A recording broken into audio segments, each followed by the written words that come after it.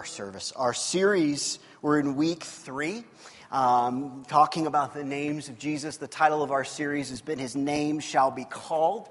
And we've been in Isaiah 9, and so we're going to put that up on the screen. This is going to be our text for the series, is Isaiah 9:6. A lot of us have known this and heard this throughout the Christmas season, and this is what it says. It says, "For to us a child is born, to us a son is given, and the government shall be upon his shoulders, and his name shall be called Wonderful Counselor, Mighty God, Everlasting Father, Prince of Peace." Let's pray. Father, we love you, and Father, we need you to help us this morning. I need your help to communicate the things that you would want us to understand and know. And Father, we also need your help to open our hearts to what you want to share with us, Father. There's so much here as we look at the names of Jesus. And God, I pray that the Spirit would just open our hearts, open our eyes, open our ears to what you desire to share with us today.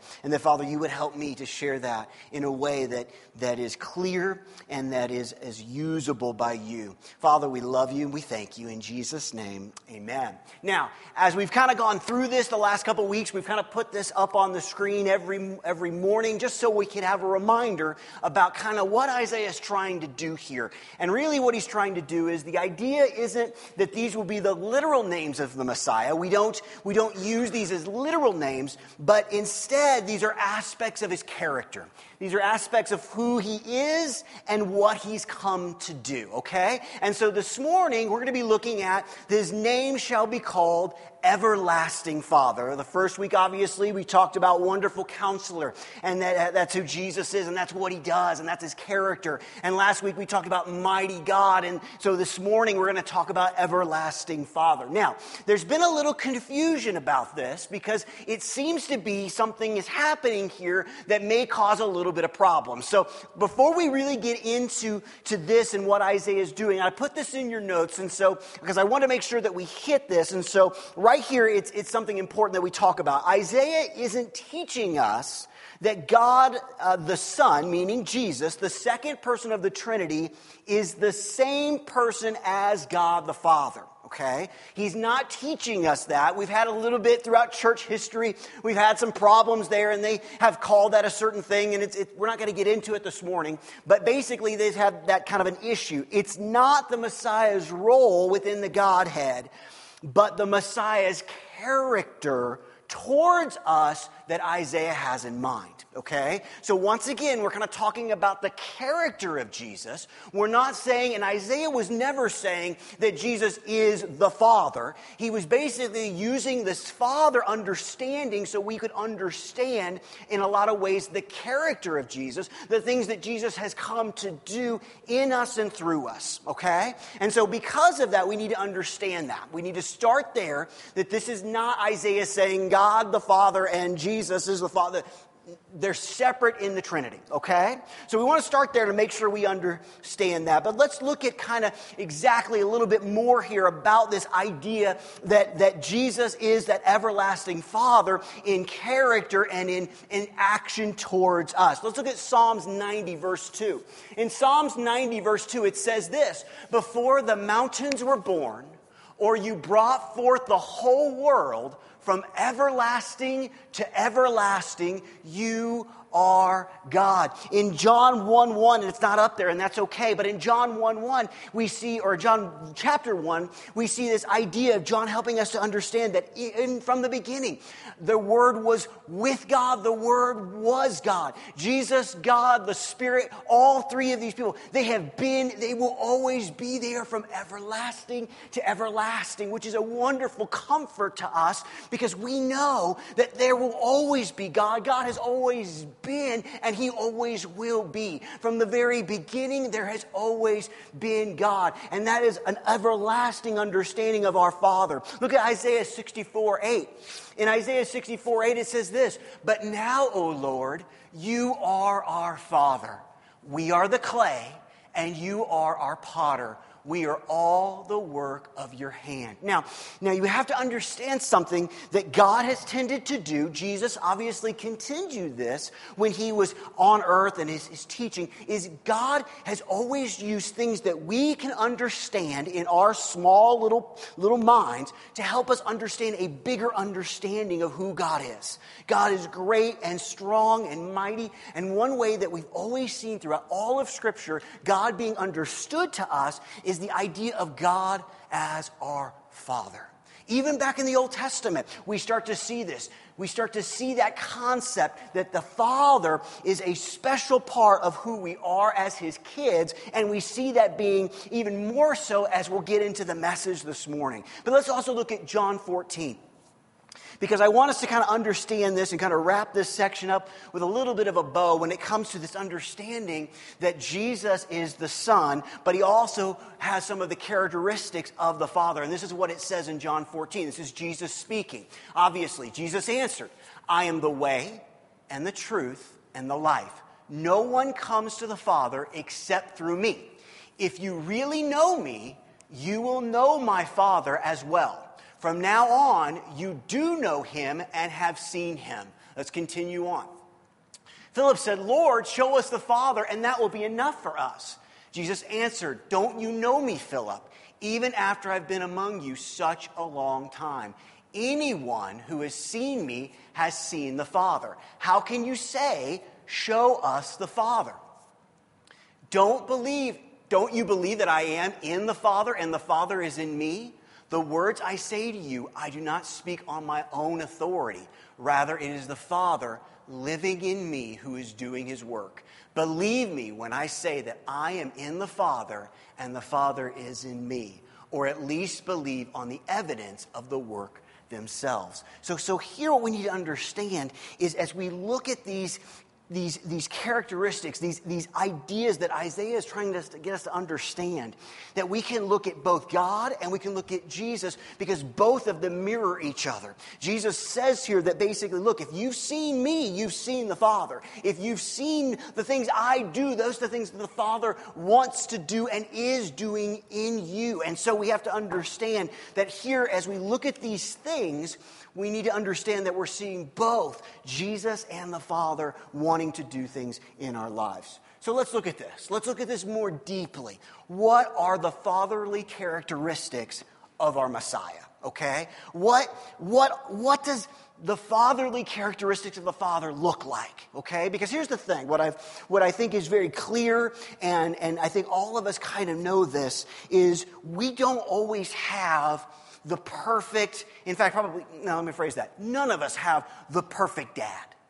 None of us have that dad. Now maybe our dad was really great, or maybe he wasn't, or whatever. But none of us have had a perfect dad. I'm not a perfect dad. You're not a perfect dad. There's no such thing except our Father in heaven. And one of the things that we have to guard against, and we have to realize, is God is using this concept of the perfect Heavenly Father, okay? A lot of times, unfortunately, what we can get hung up on is this idea, well, because my dad, my earthly dad, didn't do these things, then that means that God won't do them either, okay? Your dad's not God. Your dad's not perfect. Your Heavenly Father is. And these are the things that he wants to do in your life to show that he is that perfect dad. So let's look at these characteristics together. The first one is he, as our Father, is a provider. Look at Matthew 7:1. In Matthew 7:1 it says this, if you then, who are evil, know how to give good gifts to your children. Now, obviously here we are in Christmas season. It's that time of year again where, we'll give gifts to our friends and our kids and our family. And I don't know about you, but I'm very excited about that.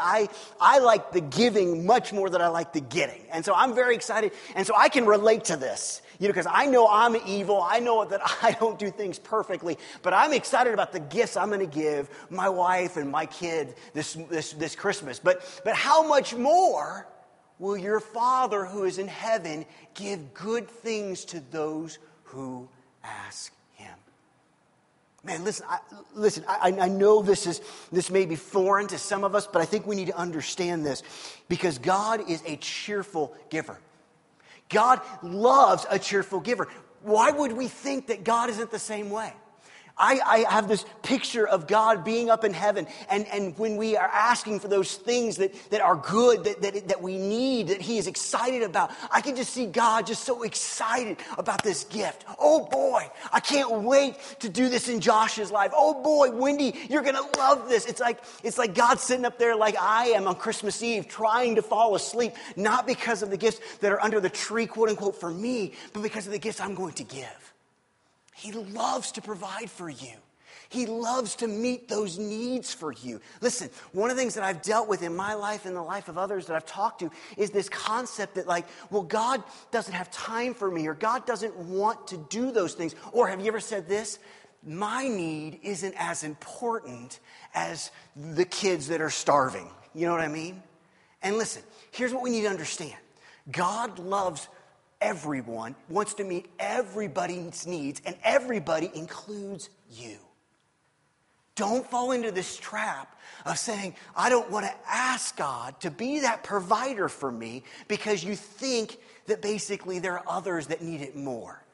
God is strong enough, big enough, awesome enough to handle it all. And He loves it when we come and ask Him. He loves to be that provider for us as that Father. Next, He loves to be the protector. The protector. Look at John 10. In John 10, it says this, my sheep hear my voice, and I know them, and they follow me. I give them eternal life, and they will never perish, and no one will snatch them out of my hand. Let's continue. My Father who has given them to me is greater than all, and no one is able to snatch them out of the Father's hand. I and the Father are one. Also, let's look at Romans 8. In Romans 8:31, it says this, what shall we say about these wonderful things of these? If God is for us, who can ever be against us? Listen, we kind of talked about this a little bit last week, this idea of mighty God, of strong warrior God that comes and He's our protector. Listen, God has got you, and He's strong enough to handle whatever you need to face or whatever you're going to face. Now listen, that doesn't mean that God at times won't allow situations that are uncomfortable to come into our lives, okay? But it's kind of interesting, and it's kind of funny that this happened this morning, and I wasn't planning on sharing this, but it just happened, and it's whatever. Sometimes this happens. But Wendy, we were in my office, Wendy and the worship team, and we were getting ready to pray, and she told me, she said, did you hear about what happened yesterday? And I said, well, no. I said, well, it was close to my house, and there was a carjacking. There was a carjacking. And I said, oh my goodness, well, what happened? You know, like, what do you mean? And she said, this family, they got home, and they went into the house, basically, and so there was a wife and a kid and some kids and a father, and they went into the house, and they were getting something or other, and the father came back outside to the car, and somebody with gunpoint stole his car. You know, and it was funny because Alicia, when this happened, Alicia said, you know, if that would happen, Alicia would have been like, yep, take the car. You know, and please, if that ever happens, let them take the car, okay? You know, so that's what she said, oh, take the car. And we kind of all were well, thank goodness the kids weren't in the car, you know? And Wendy makes the comment, she's like, well, if my kids had been in the car, you know, there'd have been a fight. You know, no, you're not taking the car then, you know. And it's funny how, as parents, we kind of have that protective thing. It's like, you know, it's like you can take the car, but if you mess with my kids, that's a problem. And God is that way. God loves to be that protector. God loves to stand there and say, you know what? No more. God is there and wants to protect you and protect us. Next, the next characteristic I want to talk about is this concept of teacher. This concept of teacher, because I feel like, unfortunately, this is one that is very important that sometimes we miss. And then we're going to look at Hebrews 12. In Hebrews 12, starting with verse 5 through 8, and then we're going to jump into 10 and 11, we see something very interesting here, okay? This is what it says. It says, and have you forgotten the encouraging words God spoke to you as his children? Now let's stop there for just a second and realize what the writer of Hebrews is trying to get us to understand. This individual is trying to get us to see here, this is encouraging. This shouldn't be negative. This shouldn't look at it as, oh man, I can't believe this. And that's typically what we do. These are encouraging words, and these should be encouraging. So we need to stop, and we need to start there, okay? These are words of encouragement that we're getting. This is what he says. He said, and let's continue, my child, don't make light of the Lord's discipline, and don't give up when he corrects you. For the Lord disciplines those he loves, and he punishes each one he accepts as his child. Let's keep going. It says, as you endure this divine discipline, remember that God is treating you as his own children. Who ever heard of a child who is never disciplined by his father? If God doesn't discipline you as he does all of his children, it means that you are illegitimate and are really not his children at all. Let's keep going. For our earthly fathers discipline us for a few years, doing the best they know how. But God's discipline, check this out, is always good for us, so that we might share in his holiness. No discipline is enjoyable while it is happening. It's painful, but afterwards there will be a peaceful harvest of right living for those who are trained in this way. Listen, God as our Father wants to be our teacher. He wants to discipline us because he loves us. Because he cares for us. Because listen, what God wants is he wants that harvest of right living to come out in our lives. It's very interesting here that the writer of Hebrews is communicating this. Hey, listen, if God doesn't do this, then you're illegitimate.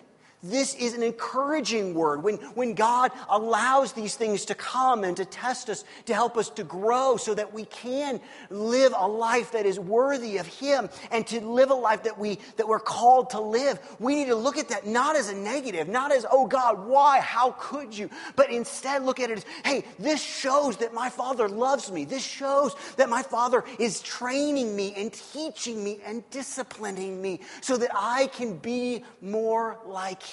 I know it's hard. I know the natural response in those hard moments is to go, God, why? Or God, why are you doing this to me? Or God, why don't you just make it all go away? I know that. We all do that. I do that too. But it's at times we have to go back to Hebrews here and remember, hey, this is proof that my God loves me. This is proof that I'm his child. Okay? That's important that we catch that. God wants to be our teacher. Next, he's ever present. Look at Psalms 46. In Psalms 46, it says this, God is our refuge and strength and ever-present help in trouble. Therefore, because he's ever present, because he's always there, we will not fear, though the earth give way and the mountains fall into the heart of the sea. As I was putting this message together, as I was reading that, it's like I feel sometimes in our world today that it feels like the mountains are falling into the heart of the sea. But we don't have to fear. We don't have to be afraid. Why? Because our God is strong and he's ever present. He'll never leave us. He'll never forsake us. He'll always be there when we need him. He's always there. And then the last one I want to talk about this morning is compassionate. Our God is compassionate. Look at Psalms 103. 103:13. Excuse me. It says, the Lord is like a father to his children, tender and compassionate to those who fear him. Now, I want you to stop, okay? Because we've kind of talked about this before, and I think it's something that is important that we understand as a family and as individuals. Is we've kind of made God, if this makes sense in some ways, we've kind of made God the angry old man. He's our father, but he's the harsh one. He's the one with the lightning bolt. They're just ready to strike us down if we mess up. And now Jesus and the Spirit, now they're different. They're like our buddies and everything. But God seems to be something different. And what's interesting here is how we see the psalmist talk about the Father. He's tender. Can I ask you a question? Just be honest. When was the last time you thought about God the Father and the word you used to describe him was tender? I know that maybe I would use that for like Jesus or the Spirit, but I'll be honest, not so much with God. But we see this tender, compassionate Father. He's all these things to us. He desires to be all these things to us. And here's the beauty of it. He is all these things. And listen, I could have gone through a lot more. But this is who our Father is. When we look at this understanding of everlasting Father, these are some of those characteristics that basically Isaiah was talking about when he was talking about the Messiah. These are the characteristics. Now, probably a lot more, but these are the ones that just jumps out, at least to me. And so we need to understand that. So let's kind of close this out. Let's kind of put a bow on it. But let me ask you, let's kind of look at this question together as we kind of put all this, finish all this out. And it's quite simply this. Why does Isaiah refer to the Messiah as an everlasting Father? Why does he even do it in the first place? Why does, as he's writing these things, as he's putting these names down with the leading of the Spirit, why does he even use this one? Why not skip this one? Why is it there? And I think there's several reasons, but there's two that I want to talk about this morning. And the first one is this, and this kind of goes around the Christmas season and kind of what all this is about if we really stop to understand it. And it's this: we need to be restored to the family of God.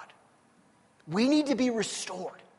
You know, what's interesting is when you look back in Genesis and you look back at the beginning, when you look back when God was saying things like, this is good. You know what you're seeing? You're seeing a beautiful family. You're seeing God the Father. You're seeing God the Son and the Spirit. You're seeing Adam and Eve. You're seeing a family. You're seeing all these things. Sin destroyed that. Sin brought separation and death and problems and curse. It destroyed it all. And one of the reasons why Jesus came, we've talked about this before, he came on a rescue mission because we needed to be restored to the family of God. We were the ones that ran away, and Jesus came to restore that. Look at Galatians 4. It says this: but when the right time came, timing's important. When the right time came, God sent his Son, born of a woman, subject to the law. Okay? That's the Christmas story. I mean, in a very simplistic form. God sends Jesus. Jesus comes to do this. Born of a woman. God sent him to buy freedom for us who were slaves to the law so that he could adopt us as his very own children. He could adopt us, bring us home, restore that family. And because we are his children, God has sent the Spirit of his Son into our hearts, prompting us to call out, Abba, Father. Now I want to stop there for just a second because a lot of times we read that. Why do we see that translation as Abba? Why don't we just say, why isn't it just Father? Why isn't it Father, Father, or something like that? And really what that term means, the reason what we see that is an intimate connection, a name that is only given by someone that has a close, intimate relationship with somebody. Okay?